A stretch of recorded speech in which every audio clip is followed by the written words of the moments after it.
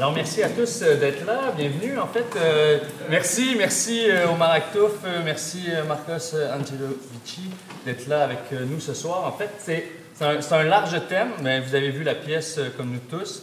Large thème que celui de cette crise économique, en fait, tellement large que on a presque du mal à savoir par où commencer, tellement la situation est comme complexe, tellement on a l'impression un peu tous, enfin pour ma part du moins, d'être relativement impuissant face à toutes ces forces économiques qui semblent s'agiter dans tous les sens, mais sans qu'on arrive à avoir une maîtrise vraiment réelle.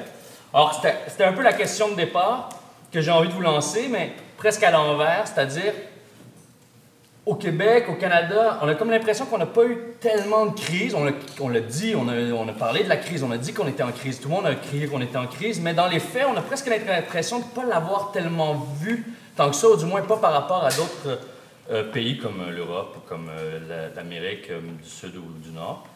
Ma question serait presque à l'envers, mais quelles sont vraiment les conséquences aujourd'hui, ma première question, que cette crise-là a eu dans le monde en ce moment? Marcos, peut-être? Je serais l'économiste parler d'abord. L'étiquette. Je sais. Bon, commençons par le Canada.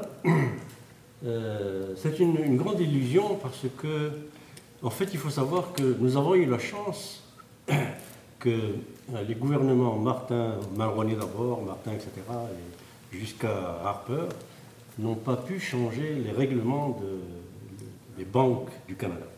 Donc les banques canadiennes sont tenues à un certain niveau de capitalisation obligatoire. Elles ne peuvent pas aller dans n'importe quel produit dérivé, elles ne peuvent pas acheter en masse, par exemple, les papiers commerciaux adossés sur les actifs de l'époque, les fameux subprimes. Et donc c'est ce qui nous a protégés. En fait, ce qui nous a protégés, c'est que nous avons une économie régulée, une économie réglementaire, en tout cas les banques. Donc ce qui fait que les autres pays ont sombré, c'est parce que la plupart ont décloisonné les rôles des banques, les banques d'investissement, les banques d'affaires, les banques de commerce, les banques d'épargne, et tout ça s'est mis à jouer, à parier, à faire du Monopoly, et puis c'est ça qui a fait que les banques des autres pays, hors le Canada, étaient farcies de produits toxiques, ce qui a fait chuter leurs valeurs, leurs actions, etc., qui les a mis en faillite, et qui a fait plus tard les affaires achetées par les États. Nous étions protégés parce qu'il y avait une réglementation que le gouvernement Harper se prêtait à abroger, mais il n'a pas eu le temps, heureusement. Et après, ils se sont mis à se vanter, à dire voilà, grâce à nous, mais c'est pas grâce à nous, pas du tout, c'est contre eux. Mais ce qu'on ne dit pas non plus, c'est que notre gouvernement a mis 10% du PIB quand même pour renflouer les banques. Oui. Ah, oui. Ce qui fait que les conséquences sociales ont peut-être été moins apparentes. Exactement. Voilà. Marcos? Moi, je ne suis pas économiste, donc je ne vais pas vous parler des banques. Mais je crois surtout qu'au Québec, au Canada, ça a été vraiment mineur, surtout comparé à ce qui se passe en Europe. Même l'Amérique du Nord, c'est mineur comparé à ce qui se passe en Europe. Le taux de chômage maximum aux États-Unis a effleuré les 10%. Si on compare à la Grande Dépression des années 30, on parlait de 25-26%. Donc c'était beaucoup plus grave dans les années 30. Mais si on compare à l'Europe du Sud aujourd'hui, ce qui se passe aux États-Unis, c'est quand même bien. Ce qui se passe ici, c'est le paradis. Taux de chômage en Espagne, c'est 27% aujourd'hui. Taux de chômage pour les moins de 25 ans, c'est 58%. Donc c'est plus d'un jeune sur deux qui est au chômage. D'après certaines projections, il va falloir 20 ans pour établir ça. Donc en gros, c'est une génération complète qui rentre sur le marché du travail, hyper diplômée, avec aucun débouché. Rien du tout. Ce qui fait qu'il commence à avoir en fait une immigration espagnole assez importante. Enfin, je parle de l'Espagne surtout, mais en Grèce, c'est la même chose. La Grèce a un taux de chômage à peu près 26-27%. Chez les moins de 25 ans, c'est un petit peu mieux qu'en Espagne. C'est pas 58%, c'est 54%. Avec des coupures aussi qui n'ont rien à voir avec ce qu'on vit ici, quoi. Là, en Grèce, en Espagne, c'est pas l'électricité qui augmente de quelques pourcentages. C'est les salaires qui baissent de 30%. C'est les hôpitaux qui ferment. C'est les universités qui ferment. Donc c'est vraiment... Je crois qu'on ne se rend pas du tout compte de ce que ça veut dire concrètement, la crise. Je crois que la façon dont on en parle ici, c'est quelque chose un peu, justement, mathématique. C'est abstrait. On nous parle de taux, on nous parle d'investissement, taux d'intérêt qui augmente un petit peu, des choses comme ça, mais je crois que c'est très difficile, tant qu'on n'y est pas, tant qu'on ne le vit pas, on ne prend pas du tout la mesure humaine de ce que ça représente et du nombre de générations qui vont être affectées par tout ça. En Espagne, moi je suis notamment la question du logement en Espagne, qui ont une bulle immobilière comme aux États-Unis, avec des prêts très accessibles, avec des taux très élevés.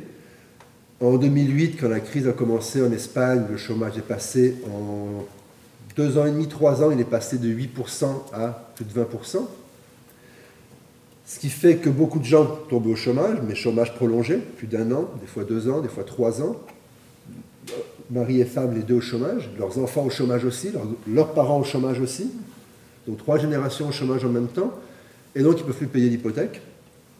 Et donc évidemment, ils tombent dans l'illégalité, au bout de plusieurs paiements qui ne sont pas faits. Et la banque envoie la police pour saisir la propriété. Ce qui fait que depuis 2008, il y a eu 500 000 évictions en Espagne. Les gens se regroupent donc par famille, puis sont 2, 3, 4 générations dans le même logement. Et il y a des groupes qui se forment, dont on pourrait éventuellement parler si ça vous intéresse, mais juste pour expliquer un peu la dynamique, qui se forment par quartier. Ça a commencé à Barcelone, ça s'appelle la PA, P-A-H, ça veut dire plateforme désaffectée par l'hypothèque. Et c'est des groupes qui sont issus du mouvement des squats, qui était très fort dans les années 90 en Espagne, et donc qui est anti-hiérarchique, qui est horizontal, un peu marqué par la culture libertaire. Et donc tout fonctionne en assemblée, il y a des porte-paroles mais il n'y a pas de chef. Et les gens, quand ils ont les assemblées qui sont hebdomadaires, qui mobilisent entre 100 et 300 personnes selon les quartiers, ça fait quand même 4 ans comme ça, 5 ans qu'ils ont des assemblées hebdomadaires qui mobilisent des centaines de personnes. Et les gens commencent toujours en présentant leur cas personnel. Donc quand j'y vais ce vendredi d'ailleurs, je vais à toutes les assemblées de quartier, je fais tous les différents quartiers, je choisis les plus pauvres jusqu'aux classes moyennes. Et c'est pendant des heures les gens qui racontent que ça fait 6 mois qu'ils n'ont pas payé leur hypothèque, qu'ils ont reçu leur avis d'éviction, que la police va arriver, que ça fait 3 ans qu'ils sont au chômage, leur frère est au chômage, leur oncle est au chômage, leur fils est au chômage, leur père est au chômage. Et ils paniquent à l'idée de dormir dans la rue avec leurs enfants, ils ne savent pas quoi faire, et ils ne peuvent pas faire grand-chose, et donc puis ils se mettent à pleurer.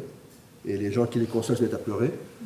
Et finalement, ça devient un peu quasiment une thérapie de groupe où tout le monde pleure en se convainquant que quand même, par la solidarité, ils peuvent s'en sortir, mais ce qu'ils réussissent à faire est important, mais est assez limité, parce qu'ils bloquent une 50aine d'évictions à l'échelle nationale en Espagne, une 50aine d'évictions par année. Il y en a eu 500 000 depuis 2008. Mais on va y revenir justement à ces initiatives, disons, plus locales, ou en tout cas qui sont quand même, comme vous le dites, là, vraiment à petite échelle, en fait. Si tu permets juste de... Mais oui, clairement. Le chômage, il faut faire attention. Hein, la question du taux de chômage est une question de méthode de calcul. La façon dont on calcule le taux de chômage en Amérique, aux États-Unis en particulier, en Amérique du Nord de façon générale, est très différente de la façon dont on le calcule en Europe. Parce qu'en Europe, il y a ce qu'on appelle les ANPE, les agences de l'emploi. Et là, tout ce qui est chômeur est recensé automatiquement, ce qui n'a pas de travail. Tandis que par exemple aux États-Unis, tous ceux qui sont dans des cures de désintoxication, les prisons, les institutions de rééducation, tout ça, c'est pas compté au taux de chômage. Les jeunes entre 15 et 25 ans, etc. Ouais. Donc, la situation est probablement pire même aux États-Unis que le taux bien au-dessus de 10% le réel. Oui, ouais. Mais je me demandais justement, est-ce qu'on a appris est-ce qu'on a appris quelque chose? Est-ce que nos gouvernements, du moins, justement, avant d'y revenir à l'échelle plus micro des solidarités locales qui sont nées, mais est-ce qu'à un niveau plus général, politique, est-ce qu'on a l'impression qu'il y a des leçons qui ont été tirées? Est-ce qu'il y a j'ai l'impression qu'il n'y a presque pas de solutions majeures qui ont été mises de l'avant. J'ai l'impression que le FMI, on en parlait plutôt, improvise. J'ai l'impression que tout le monde est un peu dans l'improvisation, ce qui fait qu'il n'y a même pas de plan. On dirait qu'il n'y a pas de plan, en fait. Est-ce qu'il y en a un? Écoutez, il y a 2 nouvelles récentes, là. Aujourd'hui, une nouvelle, le prix Nobel d'économie. Bon, ça n'existe pas, en fait, le prix Nobel d'économie. C'est le prix de l'Union des banques en hommage à Nobel, qui est donné aux économistes après la cérémonie Nobel. Une fois qu'on a terminé les prix Nobel, on l'appelle Nobel quand même. Bon, enfin, passons. On l'a donné à 2 économistes américains qui ont fait leurs travaux sur les fluctuations à long terme des marchés. C'est-à-dire pour expliquer comment les fonds de pension doivent investir, les fonds d'investissement, donc les fonds majeurs, là, comme les syndicats, les retraites, les fonds de retraite, tout ça, comment ils doivent investir à long terme, et donc exactement ce qui a été fait qui a provoqué la crise. Alors, on donne le prix Nobel à des gens qui ont travaillé sur comment faire exactement ce qu'il faut faire pour provoquer la même crise. Quand même complètement fou. L'autre nouvelle, c'est le Fonds monétaire international qui vient de dire aux pays de l'Occident, aux pays riches, taxez vos riches, taxez les entreprises et les riches. Bon. Alors, bon, donc c'est des nouvelles quand même importantes venant du FMI et du Nobel, mais ça prouve qu'on n'a pas tiré les leçons. Alors, taxer les riches, taxer les industries, tout ça, oui, bien sûr, ça fera des revenus. Mais à mon avis, ce qu'il faut comprendre, c'est qu'on a extrêmement mal formulé le problème. Ce n'est pas une crise financière, ce n'est pas une crise économique. C'est une crise du how to make money à l'américain. C'est-à-dire une crise du management, en fait. Une crise de la gestion.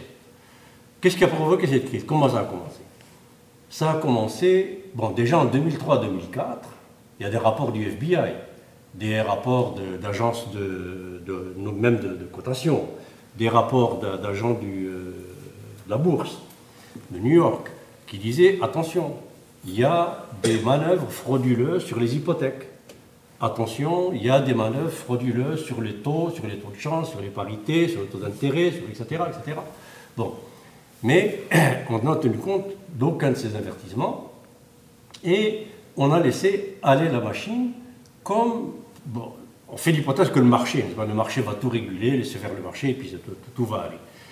Et donc, on a complètement faussé le problème parce que le vrai problème, c'est le how to make money à l'américaine. Et quand je dis 2003-2004, déjà ça a commencé. La crise s'est déclarée en 2008. Enfin, elle est devenue visible en 2008. Mais en fait, elle a commencé déjà en 2003-2004, au moment où la bulle immobilière commençait à connaître son plateau et puis plus tard décliner et s'effondrer. Bon. Donc, ce qui s'est passé, c'est que on n'a pas voulu voir le vrai problème. Le vrai problème, c'est qu'en 2003-2004, des gens qui sortent avec des MBA, des Master of Business Administration, me before anyone, je sais ce que c'est, j'enseigne à ces gens-là et j'en ai moi-même un. Donc, ces gens-là, 2003-2004, ils sortent des écoles de business, how to make money. C'est tout. How to. Et donc, how to make money en 2003-2004. Si on prend la structure des revenus et des pouvoirs d'achat des États-Unis de cette époque, prenez la pyramide, vous avez le 10% du haut, les hyper millionnaires, milliardaires, ces gens-là n'achètent plus rien à l'économie réelle. Plus rien. Des maisons, ils en ont 50. Des bateaux, ils en ont 20. Des avions, ils en ont 200. Des voitures, ils en ont 500. Ces gens n'achètent plus rien à l'économie réelle. Or, ils concentrent entre leurs mains plus de 90% du pouvoir d'achat des États-Unis. Le 10% le plus élevé. La classe moyenne. Classe moyenne aux États-Unis, il n'y en avait plus. 2002-2003, il n'y en avait plus. Endetté à 300%. Chaque ménage américain devait déjà à cette époque-là, enfin, presque, 250, 300%, 2 fois et demi, 3 fois et demi son revenu. Que voulez-vous qu'ils achètent à l'économie réelle? Rien. Et donc, ces gens avec ces MBA, sortis de Yale, de Stanford, de Harvard, etc., avec la question « How to make money », ils se sont dit, de façon très intelligente, qu'on me leur a enseigné, qu'on me leur a appris, il faut taper en haut. Eh bien, ceux qui sont en haut, il n'y a plus rien à leur vendre, c'est ce qu'on appelle l'économie de luxe. Ah ouais. Mon ami Michel Chossudovski a écrit un livre là-dessus, l'économie du luxe, c'est-à-dire que ces gens-là achètent des cellulaires à 500 000 euros, que j'ai vu à Paris, place Vendôme, 500 000 euros, le cellulaire. Alors, heureusement, j'étais cravaté, tout ça, je sortais d'une conférence. Ou alors, ils m'ont pris pour un cheikh d'Arabie qui avait sorti aligner les zéros. Parce qu'autrement, avec ma gueule, ils ne me laissent pas rentrer. J'ai une tête que j'ai, c'est un mandat d'arrêt. Une pièce à conviction. Donc, ils me laissent rentrer, et puis je dis, non, mais pourquoi ces 500 000 euros, là, ces cellulaires? Il me dit, mais monsieur, ça c'est un diamant, là il y a des rubis. Il dit, ça améliore l'écoute. Ça fait voler l'air plus vite. Non, 500 000 euros, parce qu'il y a des... C'est ça qu'ils achètent, les gens. Ils n'achètent plus rien à l'économie réelle. J'ai vu une file, par exemple, dans la place Vendôme, rue Saint-Honoré, qui n'est pas loin, une file de super voitures de luxe. Ça tombait le même jour. Alors des Rolls-Royce, des Bentley, des Ferrari, des Maserati, et puis leur chauffeur à côté. Il me dit, moi, qu'est-ce que c'est que ça? C'est une exposition de voitures de collection. Alors j'aborde un des chauffeurs, et je dis, mais qu'est-ce que vous foutez là? Qu'est-ce que c'est que cette file qui n'en finit plus? Il me dit, c'est Chanel, Coco Chanel, qui a produit une série limitée d'un certain parfum. Alors Chanel numéro 292, là, je ne sais pas quoi, un flacon comme ça, parce que je l'ai vu après, par curiosité, j'ai été voir. Et c'était limité à 80, si j'ai bonne mémoire. 80. Et ça se vendait 40 000 $ le flacon. Donc, imaginez, Madame Carlos Slim, l'homme le plus riche du monde, qui est mexicain. Alors, vous comprenez, le Mexique, c'est le chaos. Les Mexicains crèvent de faim, mais ils ont l'homme le plus riche du monde. Donc, d'après n'importe quelle business school, le peuple mexicain est le peuple le plus heureux au monde. Parce qu'ils ont, plus nos riches sont riches, plus on est heureux. Tout le monde le sait, oui. Ça va? Bon. Donc, Madame Carlos Slim voulait le numéro 1. Vous imaginez le chauffeur de Madame Carlos Slim qui revient au Mexique avec le numéro 18? Mais Madame Carlos Slim, moi, juste à cette idée, j'ai envie de pleurer, quoi. Pas possible. Mais Madame Bill Gates aussi voulait le numéro 1. Et Madame Buffett voulait le numéro 1. Et donc, il se passait des enchères au niveau du premier chauffeur qui est arrivé. C'est hallucinant, hein. Scénario de film. Qui était le premier, à la porte de Chanel, il se faisait offrir jusqu'à 10 fois 400 000 $ s'il acceptait de revendre son numéro 1. Donc voilà ce que fait la classe super riche, l'économie de luxe, c'est tout.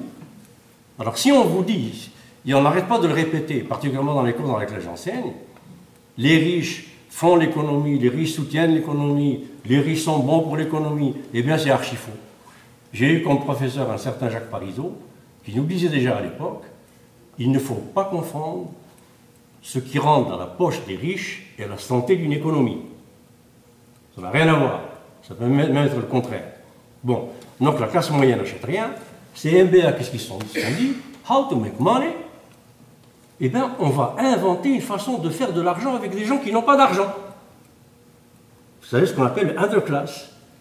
Alors, ils ont été voir les underclass, les gens les plus pauvres des États-Unis, et ils leur ont dit, voilà, vous voulez une maison qui vaut 200 000 $, toute meublée? Oui, mais on n'a pas d'argent.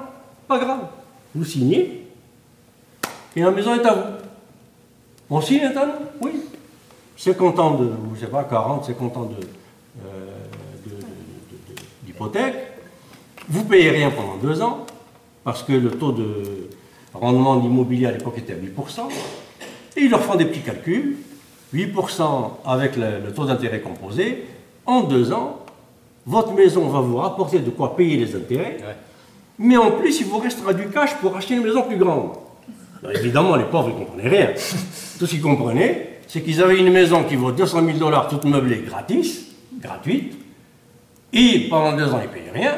Non seulement ils ne payaient rien, mais après, tout est payé et il leur reste de l'argent dans la poche. Alors voilà, c'est ce qu'on appelle la créativité financière. Creative finance. Et donc, c'est comme ça que la bulle a commencé, et après, ils ont transformé ça en hedge funds, en produits dérivés, en swap, en CDO, en tout ça, enfin, tout ce qu'on a dit dans la pièce, là. Et ensuite, figurez-vous que... Alors, c'est extrêmement compliqué. Mais pour dire ça avec une ou deux métaphores, la métaphore de l'autobus, par exemple, la métaphore de l'autobus est magnifique. La première classe qui sont assis, deuxième classe qui est là, et puis la troisième qui pousse. C'est exactement ça.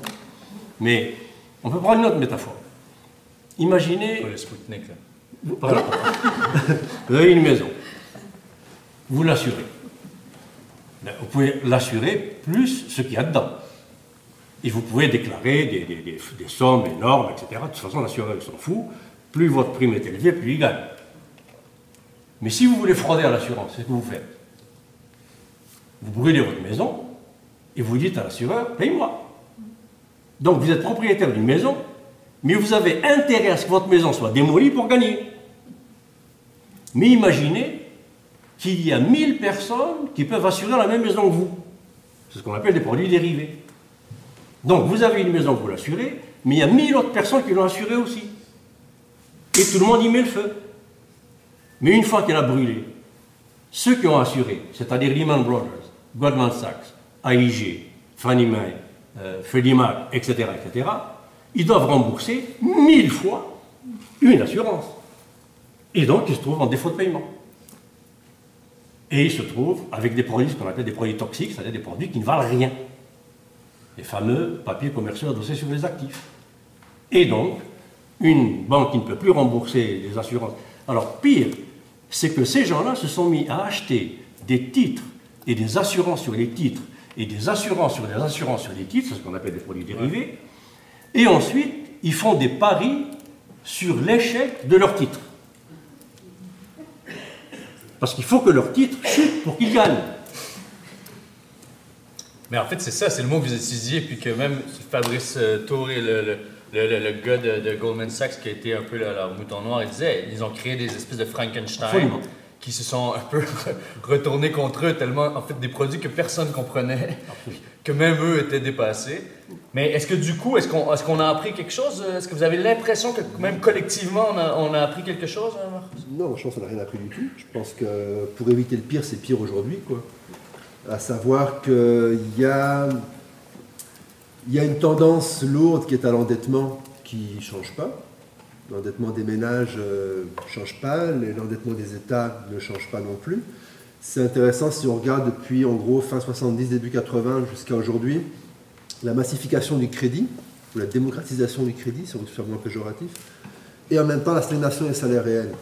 Donc en gros, les classes défavorisées, les classes moyennes ont leur salaire qui stagne, mais pour qu'elles puissent continuer à consommer, et donc que le système puisse continuer à se reproduire, on donne des cartes de crédit à tout le monde, on donne des marges de crédit à tout le monde, on donne 10 cartes de crédit à tout le monde, et donc la consommation continue, mais les salaires continuent à stagner, mais la consommation continue. Mais ça continue malgré la crise. Et ça, je ne crois pas que ça va changer pour l'instant, à moins que vraiment tout s'écroule. Peut-être qu'on n'aurait pas dû sauver les banques. Peut-être qu'on aurait dû faire comme l'Islande, et puis laisser toutes les banques s'écrouler pour aider un petit peu à faire le ménage. Quand on regarde toutes les déclarations qu'il y a eu en 2008-2009, tous les hommes de droite et de gauche c'est peut-être un peu moins surprenant, quoique aujourd'hui ça ne veut plus dire grand-chose, mais les gens de droite prétendaient réformer le capitalisme. Sarkozy disait on va réformer le capitalisme. Il y avait Gordon Brown, qui était ministre britannique à l'époque, qui disait on va imposer la taxe Tobin, donc la taxe que les altermondialistes voulaient dans les années fin 90, début 2000, quand il y avait les manifs contre l'OMC, tout ça. Et à l'époque, on parle d'une taxe sur les transactions financières et les changements monétaires au niveau international qui serait de 0,025, quelque chose comme ça, mais qui générait à l'échelle mondiale quand même des montants assez importants et qui, pour des groupes comme Attac, seraient ensuite investis dans des projets de développement, des choses comme ça. Fin 90, quand les gens proposaient ça, la taxe Tobin, tout le monde se moquait d'eux, c'est n'importe quoi, c'est irréaliste, c'est utopique, c'est naïf, on ne peut pas l'appliquer, etc. 10 ans plus tard, avec la crise, on a des ministres d'économie anglais qui disent « très bonne idée, on va la mettre comme ça, on va pouvoir financer les banques qui ont besoin d'argent ». Donc quand c'était pour le développement, c'était une très mauvaise idée. Quand c'est pour renflouer les banques, c'est une idée formidable. Et pourquoi on n'y a pas pensé plus tôt? Mais ils n'ont pas fait de toute façon. Donc toutes les réformes qui ont été faites, les promesses de réforme, elles ont débouché sur rien. Obama, rappelons-nous Obama, Yes We Can. 2008, Yes We Can, que dalle. Il y a eu presque aucune réforme. Obama, ça a été vraiment la supercherie la mieux vendue, on peut dire, des dernières années. Il a eu un discours qui se voulait progressiste, qui, de toute façon, après Bush, c'était pas tellement difficile d'avoir la progressiste. Mais il promettait beaucoup de réformes. Critique pas Bush devant moi. Il promettait beaucoup de changements. Mais au bout du compte, qu'est-ce qu'il y a eu comme réforme? Le ministre des Finances qu'il a nommé, c'était Timothy Geithner, qui venait lui-même de la Réserve fédérale de New York et qui était main dans la main avec Goldman Sachs. C'était le premier ministre des Finances qui a été nommé par Obama, tout en prétendant réformer les banques qui venait de créer la crise. Et Larry Summers, comme patron de son comité économique, avec Laura Tyson, et tout ça, c'était des gens qui ont contribué à déréglementer la finance. Donc autour d'Obama, on retrouve les mêmes gens qui étaient là sous Bush, qui étaient là sous Clinton. On retrouve la même élite qui sont tous formés au MIT, à Yale, à Harvard, à Berkeley. C'est toujours les mêmes gens qui disent plus ou moins la même chose depuis longtemps. Donc à ce niveau-là, on n'a rien appris. Il n'y a eu aucune réforme significative. Le rapport de force aujourd'hui est encore moins favorable à des changements. Je crois qu'il y a eu une fenêtre d'opportunité en 2008, 2009, 2010 qui s'est rapidement refermée. Et donc aujourd'hui, c'est encore moins possible qu'il y ait des changements de fond. Et parallèlement, ce dont on parle peut-être moins, mais je crois qu'il est étroitement lié à ça, c'est une crise aussi de la démocratie. La légitimité du système politique est remise en question. Occupy, même si Occupy, je crois, a été très médiatisé, mais concrètement sur le terrain, c'était relativement marginal, mais remettait quand même en question les institutions représentatives. Ce qu'on voit en Europe, c'est aussi une crise de la légitimité des institutions représentatives. L'abstention, évidemment, mais aussi les indignés espagnols, grecs, ils refusent totalement de participer au système électoral. Les indignés espagnols n'ont pas commencé avec la crise. Ça a commencé le 15 mai 2011, une semaine avant les élections municipales espagnoles. Et le mot d'ordre, ce n'était pas lié à la crise, le mot d'ordre, c'était « boycottons les élections ». Le slogan, c'était « no les votes », ne votons pas pour eux. Et le deuxième slogan, c'était « no nos representan », ils ne nous représentent pas. Donc la mobilisation à la base en Espagne n'était pas articulée autour de la crise, elle était articulée avec le rejet de la démocratie représentative qui disait en gros, parti de gauche, parti de droite, au bout du compte, ils mettent en place les mêmes politiques. Et les intérêts financiers, les banques ont beaucoup trop d'influence dans ce système. Donc, arrêtons d'être des complices, arrêtons de jouer le jeu, on se retire du jeu, on boycotte les élections. C'était ça la base des indignés. Bon, après, maintenant, ils viennent d'annoncer cette semaine la création d'un parti politique en Espagne, qui s'appelle le Parti X, et qui prétend abolir les élections en les remplaçant par des votes électroniques et avoir des députés révocables en tout temps, des choses comme ça. Mais il y a vraiment une crise profonde de la légitimité des institutions démocratiques qui se traduit, comme dans les années 30, même si ce n'est pas comparable à certains égards, mais par une montée très très forte de l'extrême droite. Dimanche dernier, victoire écrasante du Front National en France. Au cantonal, dans le sud, dans le Var, ils ont quand même fait 55%, le Front National, alors qu'il y a 30 ans, tout le monde disait c'est marginal, ça ira nulle part, c'est 55%. Aujourd'hui, c'est pas juste des pieds noirs frustrés, des chômeurs frustrés, des racistes qui sortent de leur placard, c'est pas juste ça. C'est plein de gens qui, simplement, ne sont pas forcément super racistes. Ça veut dire qu'ils sont super à gauche non plus, mais ils ne sont pas forcément très racistes. Mais il y a un discrédit total de la classe politique, et donc ils disent, on va voter FN, parce que ça, a priori, ça pourrait foutre le bordel, et ça vient. Parce que les autres, ça fait des années qui nous baratinent, qui nous mentent, qui nous manipulent, qui nous entubent. Alors on va essayer d'autres choses pour leur faire peur. En Grèce, l'extrême droite aussi. Le Hop doré est rentré au Parlement. Il y a des agressions de groupes, des groupes antifascistes, des immigrés, assassinats aussi qui se multiplient, avec la complicité de la police. Donc ce qu'on voit en Europe, c'est vraiment une montée très très très forte de l'extrême droite. L'extrême gauche, par contre, qui ne réussit pas du tout à mobiliser, à part en Grèce un petit peu avec Syriza, mais sinon, dans le reste de l'Europe, c'est marginal. Et c'est ça, je crois, qui est très différent des années 30. Dans les années 30, on a eu le New Deal comme réponse à la crise. On a eu des grandes réformes sociales, un progrès pour les syndicats, les fronts populaires en Europe. On a aussi le montée du nazisme et du fascisme. Ça, c'était moins glorieux. Mais il y a eu des changements importants, des réformes importantes. Ce qu'on voit aujourd'hui, c'est une incapacité de la gauche à articuler un projet alternatif, une incapacité de la gauche à mobiliser à grande échelle, une incapacité de la gauche à incarner une crédibilité face au discours néolibéral, et donc une incapacité de la gauche à créer un rapport de force qui pourrait permettre des réformes.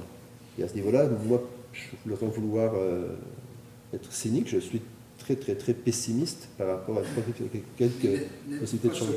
De l'absence de montée de la violence. Pardon ? Si vous n'êtes pas surpris de l'absence de montée de la violence? Oui et non, c'est-à-dire, oui, je crois que surtout en Europe, il pourrait y avoir beaucoup plus de violence qu'il y en a. C'est surprenant qu'il n'y en ait pas plus d'ailleurs.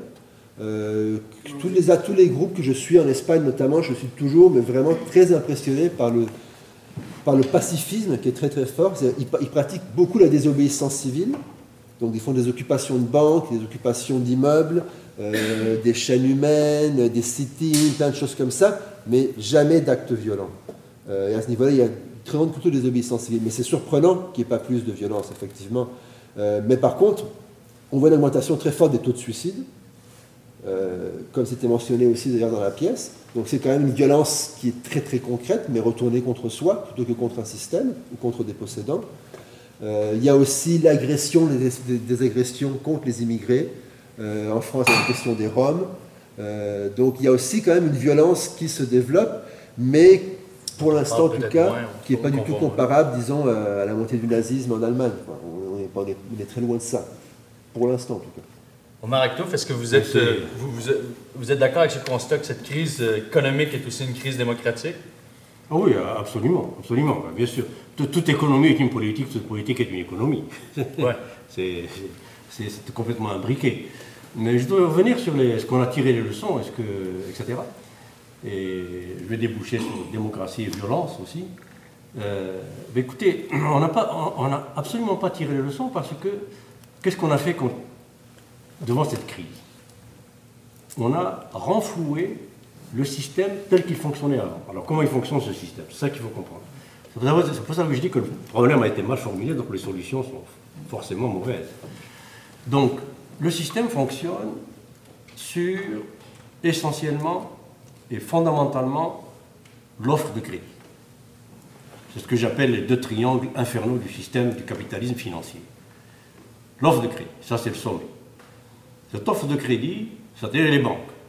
Ça veut dire imprimer de la monnaie. Donc imprimer de la monnaie et la prêter. Et la prêter, il faut des gens qui empruntent. Ouais. Et ces gens qui empruntent, ils vont payer des intérêts. Ils vont payer des intérêts d'un côté, ils vont consommer de l'autre. Alors en payant de l'intérêt d'un côté, en consommant de l'autre, ils réalimentent l'offre de crédit. Parce que tout ça revient aux banques. Sous forme de bénéfices, sous forme de dividendes, sous forme de etc. Et sous forme d'intérêt. Donc le deuxième triangle, c'est que ces faiseurs d'argent, comme je les appelle, et qu'on appelle entrepreneurs, enfin il y a des entrepreneurs parmi eux, il y en a. Mais la plupart sont des faiseurs d'argent, des money makers. Donc, en ce sens-là, le champion des money makers, c'est Al Capone. Moi, je dis à mes étudiants à HEC Montréal, vous êtes venus ici pour faire un diplôme pour apprendre how to make money. Lisez la biographie d'Al Capone. Et vous allez faire de l'argent. Beaucoup. Donc la vraie question, c'est pas how to make money, c'est how to make smart money. Qu'on va faire de l'argent intelligemment. Qu'est-ce que c'est de l'argent intelligemment? C'est de l'argent, de l'enrichissement qui ne crée pas de pauvreté, qui ne crée pas de chômage, qui ne bousille pas la démocratie, qui ne pollue pas la nature. Alors ça, c'est faire de l'argent intelligemment. Mais comme ils veulent le maximum, ils veulent des profits maximum, ils veulent une croissance maximale. Donc, si on les oblige à faire de l'argent sans faire de pauvres, sans faire de chômeurs, sans polluer, sans bousiller la démocratie, sans prendre en otage le politique, c'est pas possible.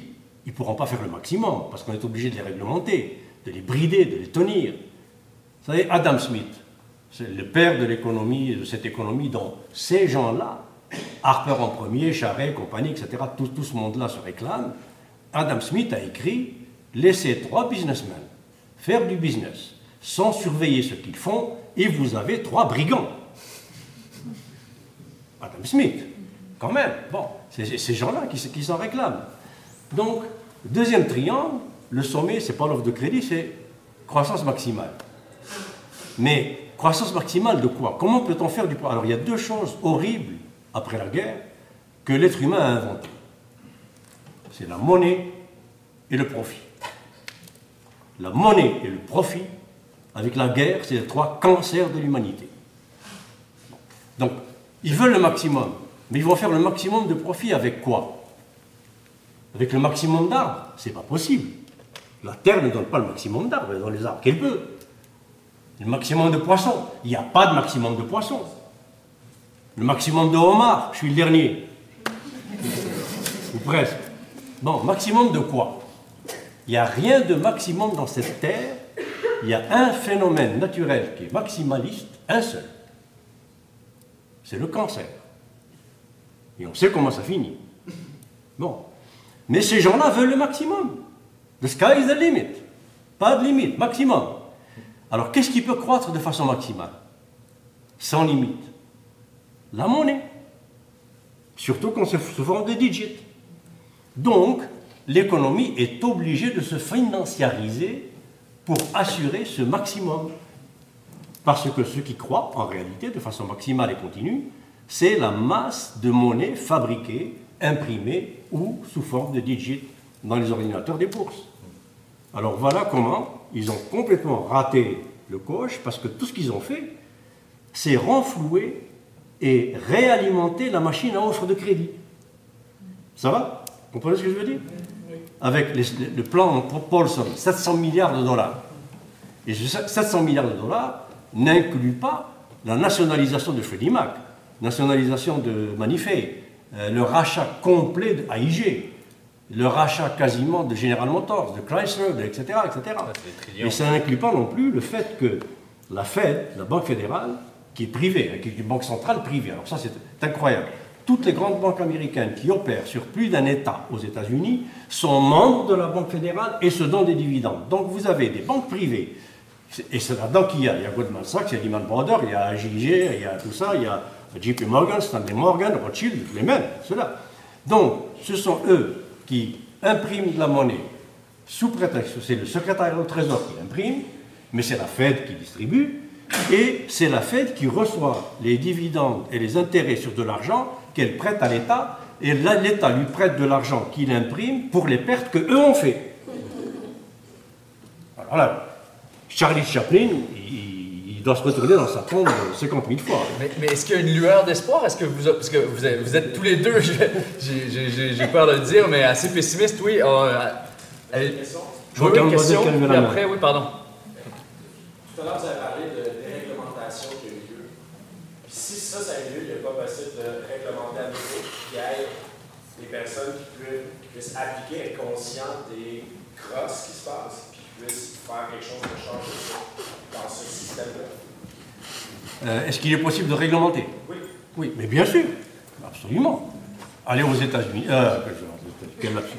En Allemagne, par exemple, pourquoi l'Allemagne n'est pratiquement pas touchée? Écoutez, toute l'Europe licencie, toute l'Europe est dans le chômage jusqu'au cou, et l'Allemagne recrute. L'Allemagne fait en excédent commercial 4 fois le déficit commercial de la France. Je ne sais pas pourquoi je fais ça. 4 fois le déficit commercial de la France. Avec la même monnaie, le même système, la même Europe, la même Union européenne, les mêmes banques, le même marché mondial, comment ils font?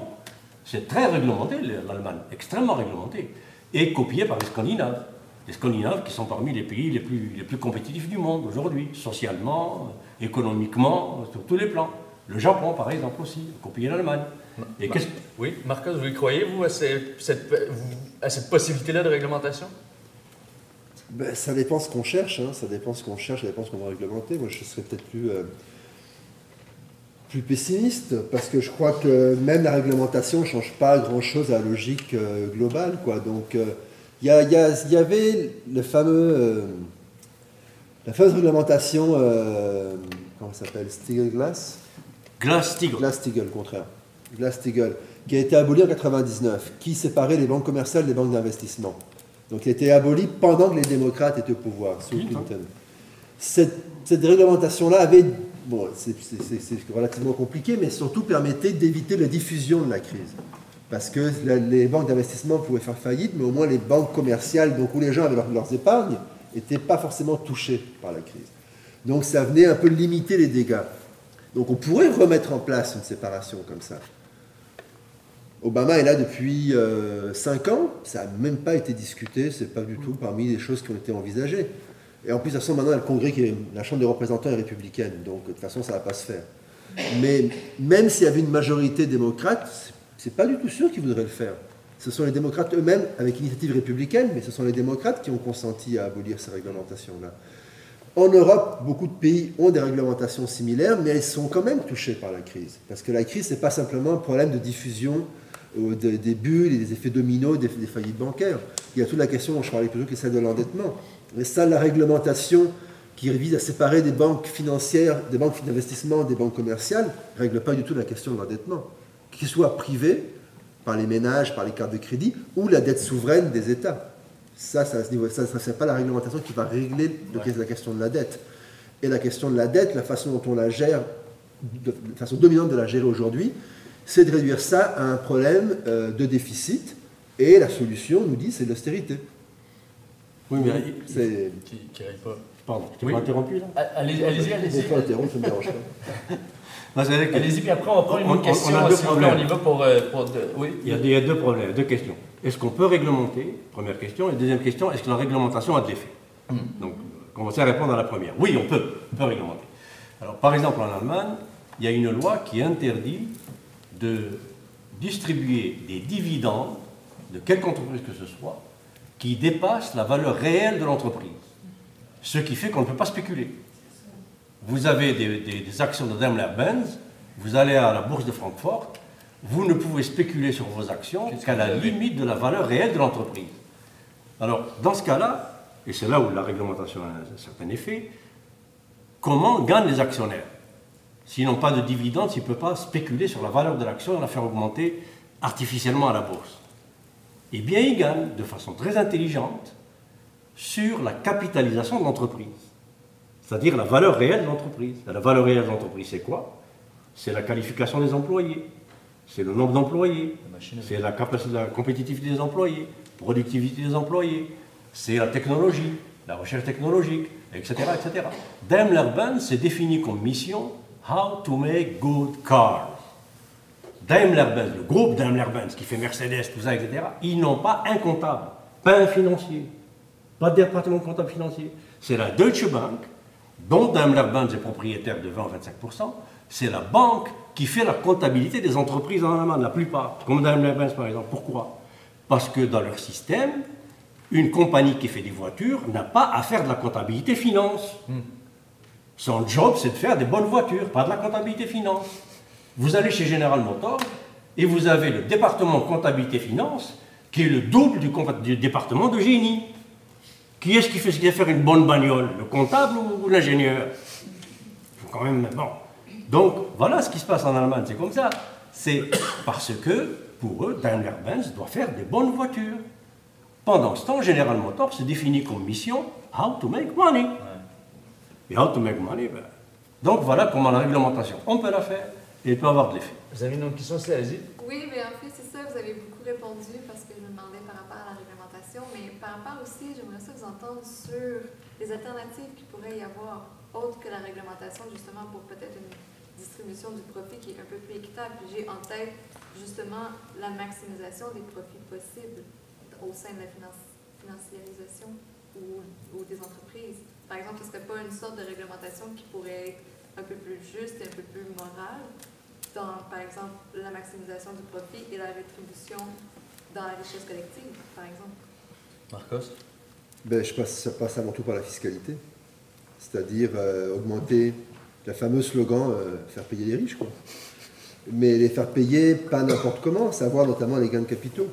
Ce qui a beaucoup bénéficié, ce qui a contribué beaucoup à l'augmentation des inégalités, c'est que l'imposition des gains de capitaux n'a cessé de diminuer. Donc ça, c'est tous les bonus, c'est tous les paiements en stock option qui sont presque plus imposés. Et donc ça constitue une part de plus en plus importante des revenus des 1% ou même des 0,1% les plus riches, où leur salaire comme tel, il est insignifiant leur salaire. Ce n'est pas leur salaire qui les enrichit, c'est les dividendes. C'est les gains sur les investissements, c'est les stock options. Et ça, c'est presque plus imposé. Ça, c'est des décisions politiques.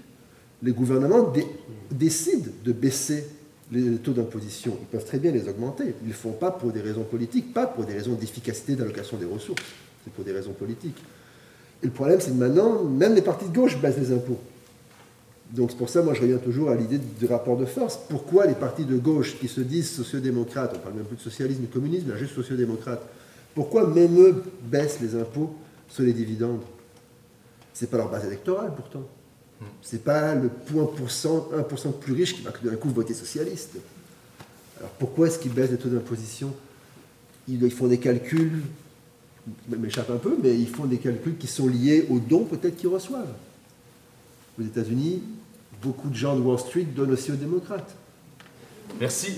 On va prendre une dernière question avant de poursuivre au bar. S'il y en a qui ont envie de prendre un verre après. Dalia Gesualdi. Dans cette quête de solutions, on va essayer de, comme on va clore, on va essayer d'être dans la quête de positivisme. Est-ce qu'il n'y a pas, parce que vous, un spécialiste des mouvements sociaux, un économiste, je me demande s'il n'y a pas une solution, ne devrait-on pas tendre vers l'éducation du petit actionnaire et de l'organisation du petit actionnaire qui pourrait pénétrer finalement ces espèces de murs de Chine pour essayer de comprendre la façon que son propre fonds de retraite est investi, la façon que son fonds de retraite étatisé ou privé est investi, la façon dont que ces placements sont déterminés. Est-ce qu'il y aurait une façon, d'après vous, que ce soit d'un point de vue carrément in concreto, c'est-à-dire dans l'intervention dans les fonds mutualisés notamment, et par l'organisation de mouvements sociaux parmi ce que j'appelle le petit actionnaire sans mépris, bien, nous en sommes tous, pour la plupart ici, des petits actionnaires. Est-ce qu'il n'y a pas une façon d'organiser ces gens-là pour les éduquer à questionner la façon dont justement les entreprises dont ils sont actionnaires capitalisent leurs entreprises? Ces entreprises-là, comment sont-elles capitalisées? Quels choix financiers ces entreprises-là font-elles? Quels choix aussi notamment en matière d'organisation des relations de travail et d'organisation des structures organisationnelles des entreprises? Alors Marcos, est-ce que le salut passe par le petit actionnaire?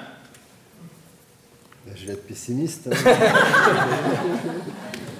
Je ne crois pas, non. Je crois qu'il y a déjà des groupes de petits actionnaires qui sont organisés autour des fonds éthiques, des investissements éthiques, la responsabilité sociale des entreprises. Même d'ailleurs, c'est le boom, là, depuis une dizaine, quinzaine d'années. Il y a des trucs de consultants partout qui apparaissent sur comment conseiller les gens en investissement éthique et tout. Ça peut faire des choses qui sont pertinentes et qui sont intéressantes, mais c'est même pas des grains de sable, quoi. C'est tellement marginal par rapport à la majorité de l'économie financiarisée que moi je dirais plutôt, ça dépend ce qu'on va régler comme problème, mais moi je dirais plutôt pourquoi est-ce qu'on devrait d'ailleurs investir des fonds, pourquoi on a des fonds de pension, pourquoi est-ce qu'on devrait calculer une retraite comme un investissement, pourquoi ce ne serait pas un droit social, et pourquoi est-ce qu'on a besoin d'une bourse, pourquoi on n'abolirait pas la bourse? C'est-à-dire la bourse, elle sert soi-disant à capitaliser pour que des gens puissent lancer des projets, pour les entrepreneurs. C'est une source de financement pour des projets. Est-ce qu'elle sert encore à ça, la bourse? Si elle ne sert pas à ça, pourquoi est-ce qu'on a une bourse? Abolissons les bourses. Merci, c'est tout un mot de la fin. Omar, le mot de la fin. Mais moi, je serais encore plus radical. J'ai lu aujourd'hui, excuse-moi de très radical, mais, des choses hallucinantes, des publicités de banques. Alors, je ne donnerai pas les noms. Des banques canadiennes, etc., qui disent « Investissez chez nous, on a des fonds éthiques et responsables et ça rapporte gros. » Comment voulez-vous que ça rapporte gros et que ça soit éthique en même temps? Pour que ça rapporte gros, il faut que ça soit cupide. Il faut que ça soit avare, il faut que ça soit basé sur l'appât du gain, il faut que ça soit basé sur de la pollution quelque part, de l'appauvrissement quelque part, de la pauvreté ailleurs, du chômeur par là, etc. Sinon, ça ne peut pas rapporter. Alors, le problème, c'est que ce dont on discutait au début, là, tout à l'heure, tous les deux, c'est qu'il faut changer radicalement de paradigme. L'économie, ce n'est pas faire de l'argent pour faire de l'argent. L'économie, c'est faire de l'argent pour des équilibres. Équilibre entre nature, travail, salariat, profit, épargne, consommation. Sans ces équilibres-là, tout est rompu. Or, l'idée même de profit vient tuer à la base toute idée d'éthique, de durabilité et de fonds verts et tout ce qui s'ensuit là. C'est de l'hypocrisie abominable. Donc il faut arrêter tout ça. Alors changer de paradigme, comment? Il y a déjà des écrits en ce sens, et depuis longtemps. C'est inverser le rapport profit-revenu fixe et travail variable. Pour que les profits restent fixes ou augmentent, ou pour que les syndicats gardent j'ai rien contre les syndicats, gardent des salaires fixes ou qui augmentent pour leurs membres, il faut que le facteur qui devient variable, avec lequel on joue sur ces quantités, petites, moyennes, on la rabaisse, c'est le travail. Donc, pour augmenter les revenus, on fait le chômeur. Regardez maintenant les licenciements, les mises à pied, les plans sociaux, etc., etc. Ça n'en finit plus. Or, je donnais tout à l'heure l'exemple de l'Allemagne, de la Scandinavie, le Japon, etc. Ce rapport est inversé. Le facteur qui est fixe, c'est le travail. Pratiquement plein emploi pendant des années au Japon, en Scandinavie, en Allemagne. Mais le facteur qui devient variable, c'est le profit. Ça veut dire que les profits, les rendements, les résultats de l'économie réelle sont partagés. Et abolition totale de l'économie de spéculation. Il a parfaitement raison, moi je vais encore plus loin. Les bourses, la seule chose qu'il y a à faire avec, c'est les brûler et tout ce qu'il y a dedans en prison. Voilà, c'est dit. C'était le mot de la fin.